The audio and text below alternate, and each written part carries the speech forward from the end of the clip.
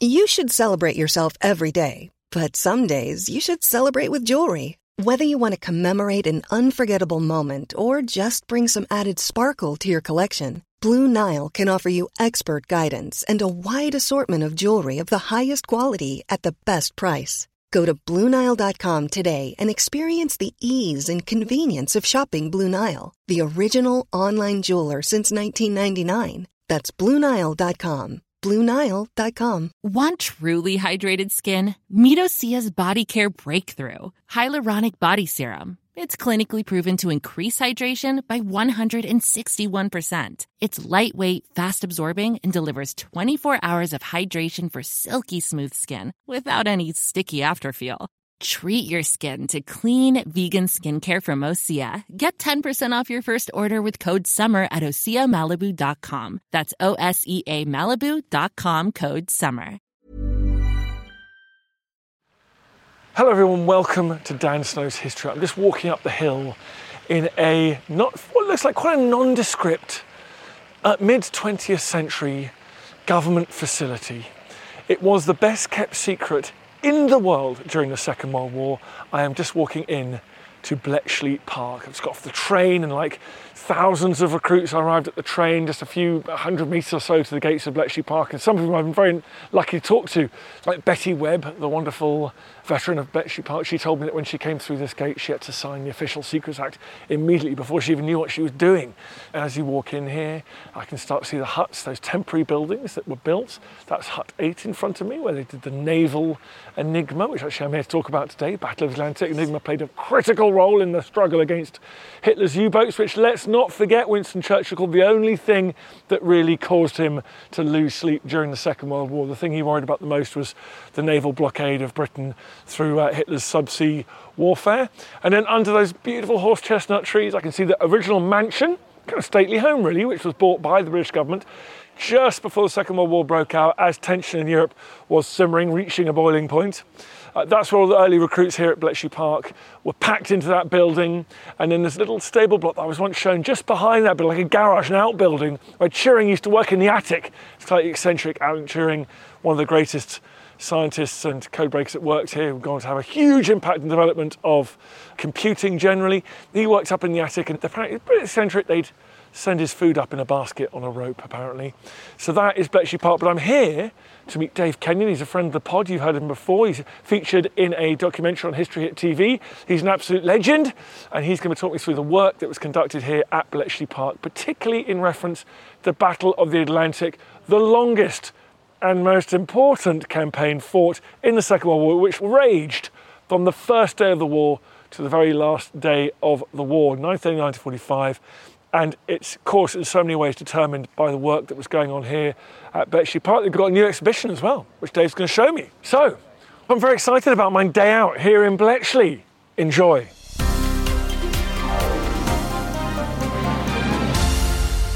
Dave, how are you? Very well, good to see you again. Good to see you, man. So here we are, it's good to be back. We've got the mansion over there, Hut 8, but every time I come it seems to get bigger. We're always busy, Yeah, we're always what's turning going out on? new things for people to see. And the sun is sort of shining, so should we go and find a spot under a tree and Yeah, let's go and have sit a on bit the of a deck chat? chair. Perfect.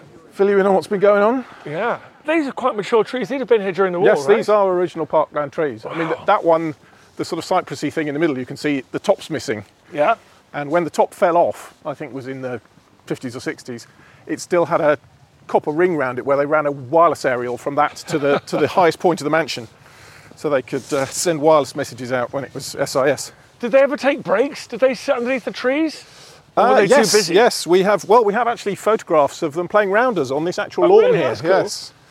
Easy to forget that they had lives and they would have had fun here. I mean, they were young, presumably overwhelmingly in their early 20s, or what kind of age? Yes, sort of 18 to 25, so Yeah. kind of, if you think about sort of university age. You know what And those similar kids- sorts of people as well, kind of mostly middle-class background. There are documents actually in the exhibition about how the wrens used to come out and row on the lake, and the management were getting very frustrated with the damage. They kept breaking the oars and generally knackering the boat. So there's a memo saying, we bought new oars, but we don't expect them to last. These are the problems you face when you're running the war yes. effort. So behind us, we've got the mansion. Initially, that was all that was here, right? Yes, yes. Well, even before the war starts, they start the hut building programme. Yeah. So some of the huts would have been here in September 39 when most of the early codebreakers arrived. And they carry on building huts for the next sort of year and a half. And for people listening, they might think hut is a sort of estate agent sort of trendy expression, but they are actually huts. Well, they are timber built, Yeah. timber and asbestos, World War II's favourite building material, which we've had to remove. But they're not garden shed huts, they are 80 feet long. Yeah, they're So big. you They're could big fit- huts. You could fit 100 people in one of these huts. But they look they pretty, are pretty temporary. They're pretty temporary. And here we are 80 years later, and they're still standing proud thanks to the work that you and the team here at the museum have done. So we're looking over to our left here. We've got our back to the mansion. We've got hut 3, hut 8, and each one would have had a different purpose. function, yeah? yes. And no one knew what was going on in the other huts. Quite often not, yeah. It was a highly compartmentalised organisation from that point of view. Most people knew what they did in their room and maybe what the people in the room next door did, but that was pretty much it. So don't think this was a glamorous place to work in the Second World War. I don't think it was. It was long shifts of very boring tasks for a lot of people. And you've brilliantly described this to me before as one of the world's first computers, but not quite in the way that we might think of it as. Yes, this is something that I try and draw to visitors' attention because a lot of people have heard of the mechanical devices that were used here, the bomb machines used for key finding for Enigma or Colossus that helped to break the Rent cipher. But these machines are only part of a bigger machine, if you like, and most of the components of that machine are actually humans. But if you think about what the site is doing as a whole, data is being fed in at one end in enormous quantities from these intercepted wireless messages. And that data is then being crunched in all sorts of ways and processed and decrypted and then stored in indexes and catalogues and then turned into useful intelligence and then emerges from the other end of the machine out to commanders in the field and governments and helps to win the war. And it's kind of one of the birthplaces of computing from the point of view of the mechanical devices, but it's also a birthplace of information technology and data management from the point of view of the wider information system. If you look up information system on Google, it'll tell you it's a combination of devices and people. And that's exactly what happens here. There's so many things that we could talk about. You and I have discussed in the past the importance of code breaking, of signals, intercepts and intelligence on D-Day or the Bismarck campaign, the Bismarck battle. But your new big focus is on the Battle of the Atlantic. Partly, yes. The new exhibition, which we're going to go and see in a moment, is in Block A. And Block A opened in 1942. And we've talked about the huts, and many people have this picture in their minds that Bletchley Park means huts. But actually it's only huts for the first 2-3 years. For the 42 to 45, the main part of the war, it's blocks. It's these big, huge, spidery concrete and brick buildings. Block A is actually 2-storey. It's a massive building. And rather than being what we refer to as the sort of cottage industry, there's, you know, Alan Turing in a tank top sitting in a hut, it becomes a factory. It becomes these enormous buildings with people, not necessarily Oxbridge geniuses, but just regular folks who've been hired in to sit in these, what are literally production lines of intelligence. And as I say, intercepted German messages or Italian messages or Japanese messages are fed in at one end of this machine, and they go through this factory and they come out as intelligence at the other end. So much of people's attention, and with films and TV shows, is that it's all about geniuses in huts. Yeah. They figure out how to do it, but then in order to do that on the scale you need for a world war, you have to build a factory. You see that in so many areas of history when people build excellent institutions. It might take a couple of geniuses to work it out in the first place, but the whole point then is to build and sustain that without needing geniuses to come along. Because geniuses are few and far between. They are, and also it's something that the Allies do very well, and the Axis powers never really get on top of. I mean, the other analogy is Willow Run, you know, the famous bomber factory in the United States, where Henry Ford was involved in all sorts, and they managed to build a production line that was so efficient that a complete bomber came off the end of it something like every 17 minutes. And you can't fight that in the end. And the same applies to intelligence. If you can produce it in the sorts of volumes that Bletchley Park was producing it, then it becomes really powerful. So we got the Battle of the Atlantic. A big part of this challenge must be, it's all very well getting the intelligence, but you've got to get it quick enough for someone to actually make the difference. Some poor lieutenant on a freezing cold open bridge of a destroyer in the North Atlantic. Absolutely, and getting that system as refined and as slick as possible is really, really crucial. And you referred to Hut 8, where Alan Turing ran that hut for a while, and that's where they make the first progress on Naval Enigma. And so in 1941, you'd have seen people in there furiously working away on messages from U-boats in the Atlantic. The problem they have is in the spring of 1942, the Germans introduced the famous 4-rotor Enigma machine. Add an extra rotor. They add an extra rotor, which makes it even more fiendish than it was before. And there's a period of about 9 or 10 months when they can't read any of those messages at all. But through real hard work and genius by Turing and other people, but also they managed to capture a U-boat on the surface in the Mediterranean and steal lots of stuff off it. And by 1943, they're back in again. And it's in the course of that period that Naval Section, who produced the intelligence from this, moved out of Hut 4, which is over there behind the mansion, which is, relatively speaking, small. And they moved into Block A, where our new exhibition is. And originally, that building was intended to house Naval Section, Air Section, and Military Section, so all three services in one building. But, well, Military Section never got in there, and Air Section were upstairs and Naval Section was downstairs, and then Air Section got chucked out and Naval Section took over the whole building, which gives you an impression of just how fast the people dealing with naval codes, their team was growing. Frank Birch, who's in charge, starts with, as he puts it, 5 people and 4 chairs, and he finished with over 500. So, if I'm a German U-boat, I send a message to German High Command saying, this is my latitude and longitude, I'll wait here and try and intercept a convoy. Mm-hmm. That message is sent, it's encrypted on the Enigma machine, of which there are how many different, go on, quickly give me the There's about 20 different varieties. Oh, how many keys? Yeah. Yes, this is the thing that people don't get right about Enigma, and the movies don't help. Having the machine doesn't help you. If you had a 4-rotor Enigma machine, you couldn't just put the message in and get the answer. And I've just sent that from my U-boat on the Enigma machine, which looks like a typewriter with all these funny wheels in it, and is the most fiendishly complicated way of encryption that any human being has ever invented at that point in history. Pretty much, yes.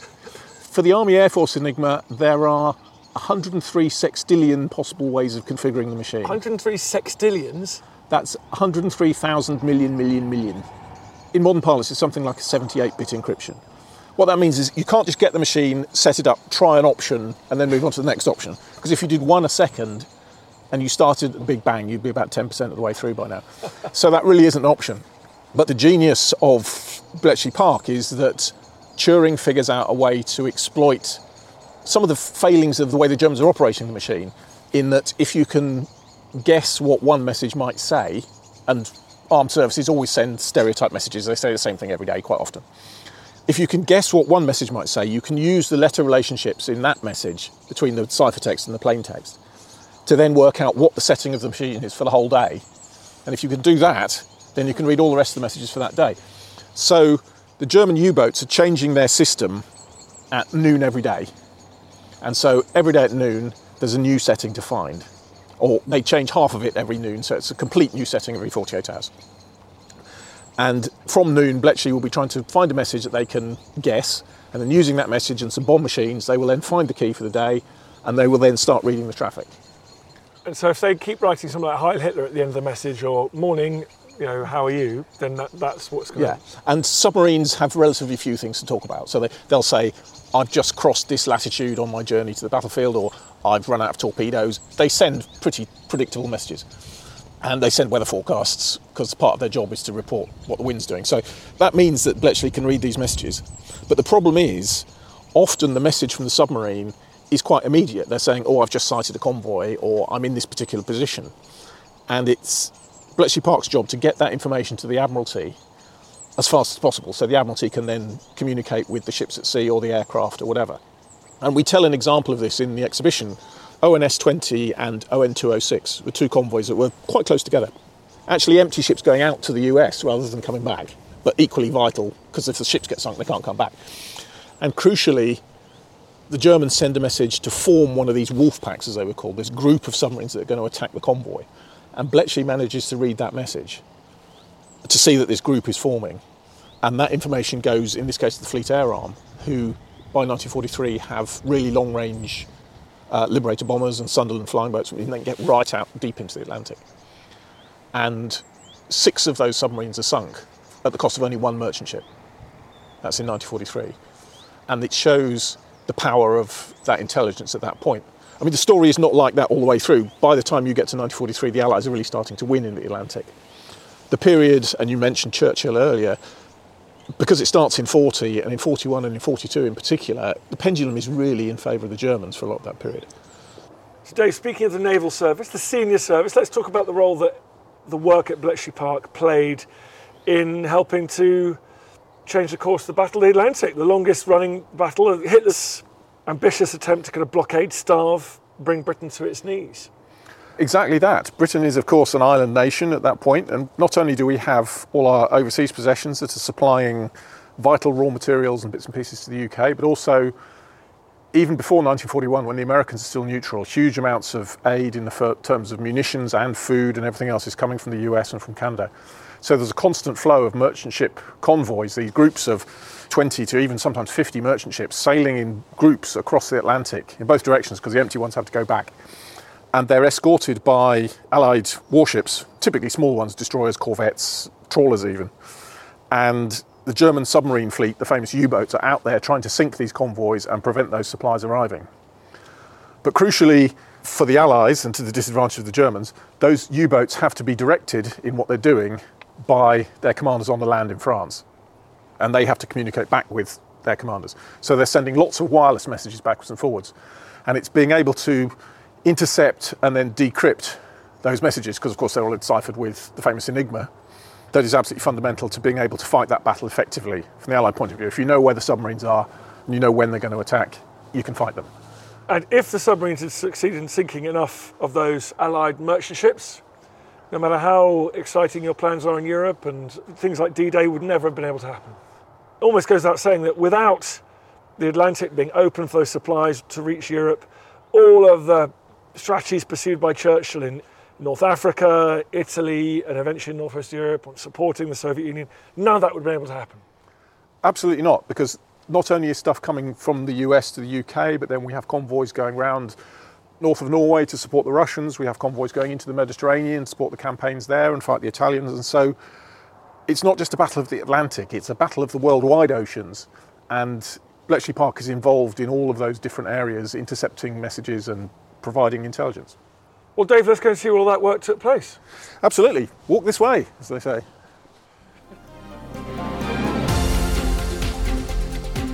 You're listening to Dan Snow's History. More coming up. Hello, I'm James Rogers, and over on the History Hit Warfare podcast, I bring you cutting-edge military histories from around the world. Why was Sitting Bull such a remarkable leader? What was Napoleon's greatest ever battle? How did the Cuban Missile Crisis almost turn the Cold War hot? And who dropped the world's largest nuclear bomb on the Arctic? Through interviews with world-leading historians, policy experts, and the veterans who served, we find the answers to these questions and so much more.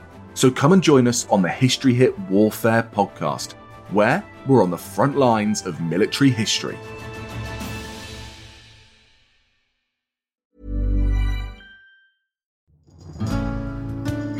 I'm Professor Susanna Lipscomb, and on Not Just the Tudors from History Hit, I'm looking for answers to the big questions about every aspect of life in the early modern period.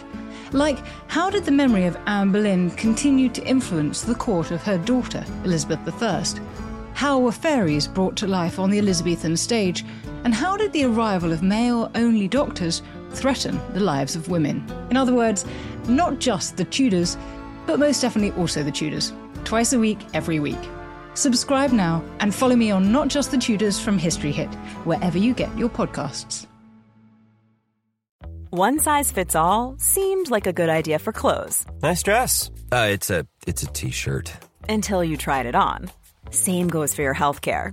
That's why United Healthcare offers a variety of flexible, budget-friendly coverage for medical, vision, dental, and more. So whether you're between jobs, coming off a parent's plan, or even missed open enrollment, you can find the plan that fits you best. Find out more about United Healthcare coverage at uh1.com. That's uh1.com. Looking for the perfect gift to celebrate the moms in your life? Aura frames are beautiful, Wi-Fi connected digital picture frames that allow you to share and display unlimited photos. It's super easy to upload and share photos via the Aura app.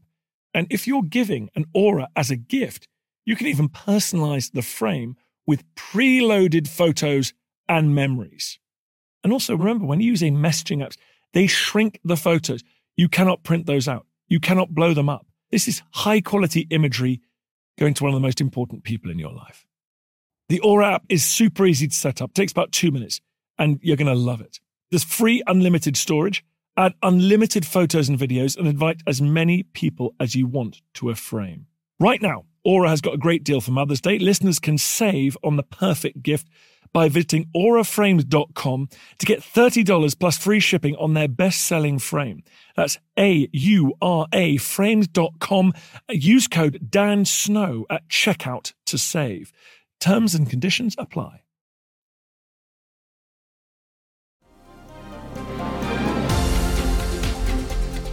So walking up to it now, grey brick building, 2 stories. Pretty utilitarian, pretty government issue, this building, isn't it? Very much so, and it's built to a Ministry of Works plan. These buildings existed all over the country by the end of the Second World War. Most of them have been knocked down, so ours become increasingly rare and special. This is Block A, so this was the first one that was built. By the end of the war, they built 8 of these buildings, and you see how big this one is. Yeah, it's huge. Another 7. It was an absolutely enormous site, and people just don't appreciate the scale of what went on here. And the purpose of the exhibition here is twofold. Firstly, because Naval Section were in this building, I thought it was absolutely crucial to tell that naval story, where it happened, in the rooms that it happened in. So we'll see some of that. But also the second half of the exhibition, we want to talk about this late phase of the site. It's not about huts and geniuses, it's about the factory, it's about these enormous buildings and thousands of people, nearly 9,000 people by the end of the war. So a huge staff of people all furiously working away in here. And when we first took this building over, I was astonished. The corridor's like something out of Kafka. It goes on for miles, and you'll see when we go in. So loads of buildings, 9,000 people. Germans never had a clue it was here. No. I mean, they would have known that an organisation like Bletchley Park existed. They had their own code-breaking organisations as well. So it was kind of a given that we were doing this. But the thing that they never appreciated, the real failure of imagination they had, was that they never twigged on that it would be on such a large scale or that it would be so effective. And it's effective because of scale. If you can read thousands of messages every single day, then you know an enormous amount about your enemy. Right. Anyway, shall we go in? Let's do it. So here we are. So we've got yellow brick, quite a bit of exposed wood and exposed steel. They didn't spend a huge amount of time on the decor, did they? They didn't at all, but it is what they call splinter-proof. If a bomb dropped outside, you would potentially be all right. You wouldn't survive a direct hit. No deliberate German bombing ever took place here, did it? It didn't, no. One bombing by accident, which didn't cause any damage, but otherwise. The original concrete floor running throughout, and some of it's grey and some of it's red. And we were talking about that compartmentalisation earlier. What you find as you go through the building is that the connecting spaces, the public corridors, are red and the rooms are grey.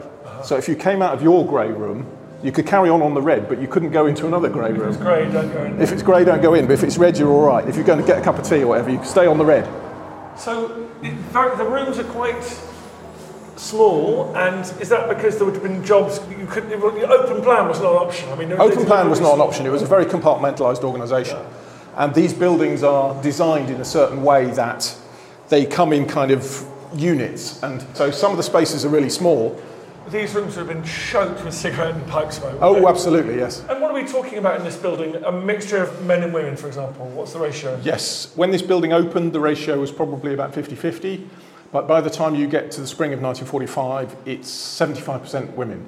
So the latter half of the war is a period of significant recruitment of women. And they are not only civilians, but also from all 3 armed services. So what we talk about in this space is you can't expand to 9,000 people without recruiting a lot of people.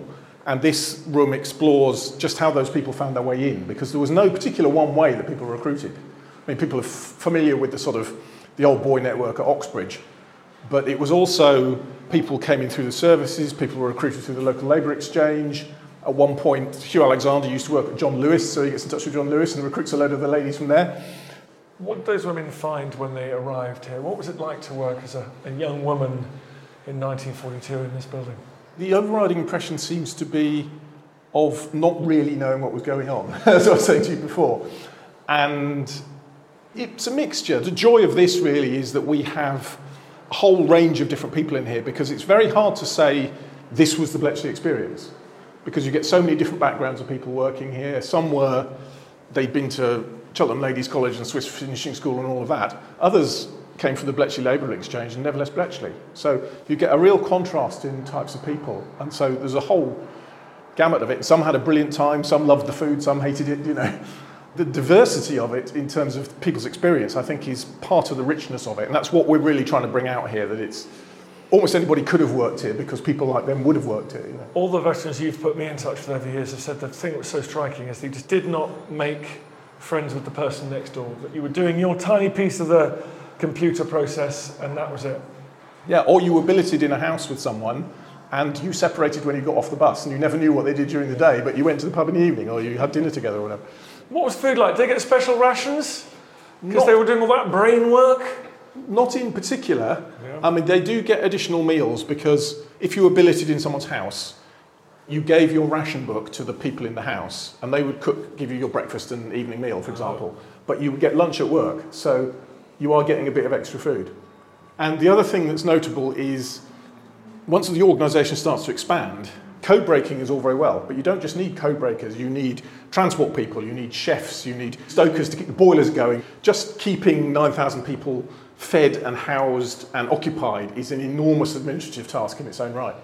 And some of the real unsung heroes of Bletchley, like Alan Bradshaw, who was head of administration, a very serious paymaster commander from the Navy, and he kept the metaphorical ship afloat by making sure that everybody got 3 meals a day and could get to work and had somewhere to sleep.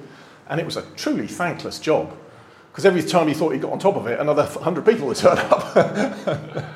Miserable. Because no one lived on site. And some of the service people lived in camps, and the Navy put them in local country houses, but also civilians lived in private houses in Bletchley. What was the most fun? Was it being in somewhere like Woburn Abbey, the local massive stately home, with a sort of big gang of people, or was it quite nice to go back to a local family? I get the impression that the conditions were probably better if you were in a local family, but the camaraderie was probably stronger. What you learn about the Wrens is that living in Woburn was pretty miserable, but nothing unites people like misery. That's right, that's right. So Dave, this room is making me very happy indeed, because there are at least 6 floor-to-ceiling maps and charts here showing, well, the Indian Ocean, but also the Atlantic, in fact, the Pacific, the Mediterranean, all of it. Okay, I see what we're doing here. We've got the world's oceans. We've got the world's oceans, and actually in this room, this was known as the plotting room during the war, and when they were breaking these messages, it was important to know the context of the message. So quite often, this kind of plotting was done in the Admiralty, and if you watch Sink the Bismarck, they've got their big charts with the pins, and you see the same in the Cabinet War Rooms in London. But Bletchley was doing it as well, for their own purposes. And the reason they were doing this was because it greatly assisted their own intelligence analysts and cryptographers to be able to come in and see the situation at sea. And they would get a phone call every morning from the Admiralty, which would tell them where our vessels were, where Allied vessels were.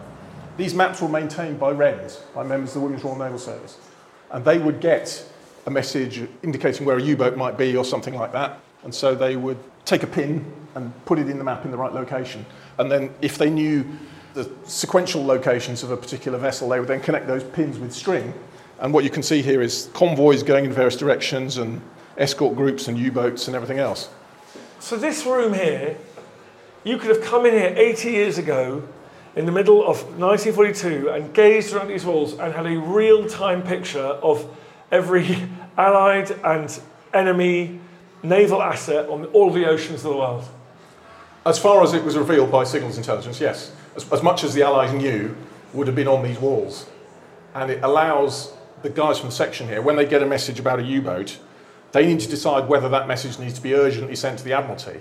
And they can immediately look at the plot and go, oh, it's right next to a convoy, obviously it's urgent, or it's in the middle of nowhere, not so urgent. I mean, that's a gross simplification, but that's basically why they need a plotting room. And we have Wren veterans who worked in this room, who we've got audio recordings of, and they talk about exactly this process of coming in and putting pins in. And they were some of the closest people at Bletchley to the war at sea, because they could see it unfolding in front of their eyes, which so many of the people in this building were doing incredibly dull code-breaking tasks that they didn't really understand. But the ladies in here were front and centre with the war. And so there would have been situations where the Indian Ocean folks would have been just lounging about doing not much and standing right next to some people doing the gigantic convoy battle in the North Atlantic, running in and out, frenzied, like almost in the heat of battle. Very much so, yes. And in the watch room, you have the Italian team, the German team, and the Japanese team all in that room. So they would be at different times. They would have bursts of activity, and they're all sort of coming in here and checking the plot, and going back out again, and then updating the picture. And then the Admiralty would phone through with some more positions of our own ships. And it must have been an incredibly powerful space to be in, because you remember these people aren't making any decisions about the war. Their only function is to provide information, intelligence to the Admiralty. This is a slight subtlety about this room. No one in here is making a decision about what happens at sea. There's a famous scene in a movie where they decide what to do with a ship. Never happened at Bletchley Park. This is only to inform the intelligence they pass on. But that must have made it quite difficult for some of the people who worked here, because they're kind of powerless. You know, they can see a wolf pack forming in the path of the convoy. There's nothing they can do except pray, really. From everything you're saying, it strikes me that Bletchley Park was very siloed, and you could have people next door to each other, rubbing shoulders with people who were dealing with different parts of the world and might be going through some gigantic crisis, and the person inches away from them wouldn't even really know. Exactly, very much so, yeah. Right, Dave, we've come to the end of, we've been through the internecine corridors of that building. That was extraordinary. It's the old boring question, man. How much do you think the work in here, did it shorten the war? What impact can we say that it had? I think it has a huge impact. And it's difficult to express it because obviously intelligence alone doesn't win wars. Soldiers have to go out and fight, sailors have to sail ships. But if those people can be given the greatest possible advantage in terms of information before they fight or while they're fighting, it makes an enormous amount of difference. And so Bletchley Park is one of the factors that leads to Allied success. And when we look at when this building was first built in 1942, that success was by no means guaranteed. We look back on World War II as kind of a fait accompli that it was always going to turn out how it did. And that isn't necessarily the case. Even the Normandy invasion could have failed, potentially. So any help that the forces on the ground and on the sea can get is crucially important. And Bletchley does that, and it does it because it's a factory, because of what we've seen here, the fact that they are able to recruit and train and feed and exploit nearly 10,000 people on this site alone, let alone all the people in the intercept stations, the people in the overseas sort of outstations of Bletchley in the Far East and everywhere else. It's a huge effort, and the information it produces is not war-winning in its own right, but part of the war-winning mixture. Well, thank you very much for having me back, Dave. It's been great to get back here after COVID and a few years away. Well, yes, it's been a while since you've been around. It's good to see you again. And, don't be a stranger. Do come back. I'm sure we'll have plenty more to show you. I certainly will. Thank you. I feel the hand of history upon our shoulders. All this tradition of ours, our school history, our songs, this part of the history of our country, all were gone and finished. Thanks, folks. You've reached the end of another episode. Hope you're still awake. Appreciate your loyalty, sticking through to the end. If you fancied doing us a favour here at History Hit, I would be incredibly grateful if you would go and wherever you get these pods, give it a little rating, 5 stars or its equivalent. A review would be great. Please head over there and do that. It really does make a huge difference. It's one of the funny things the algorithm loves to take into account. So please head over there and do that. Really, really appreciate it. Planning for your next trip? Elevate your travel style with Quince. Quince has all the jet-setting essentials you'll want for your next getaway, like European linen, premium luggage options, buttery soft Italian leather bags, and so much more. And is all priced at 50 to 80% less than similar brands. Plus, Quince only works with factories that use safe and ethical manufacturing practices. Pack your bags with high-quality essentials you'll be wearing for vacations to come with Quince. Go to quince.com/pack for free shipping and 365-day returns. Are you ready for truly hydrated skin? Meet Hyaluronic Body Serum, a breakthrough in body care from Osea. It's clinically proven to instantly increase hydration by 161%. Their lightweight, fast-absorbing serum delivers 24 hours of nonstop hydration for silky smooth skin without the sticky afterfeel. Osea's latest innovation combines the magic of their best-selling Hyaluronic Sea Serum with a new formula that's good for the whole body and 5 types of hyaluronic acid to target every layer of the skin.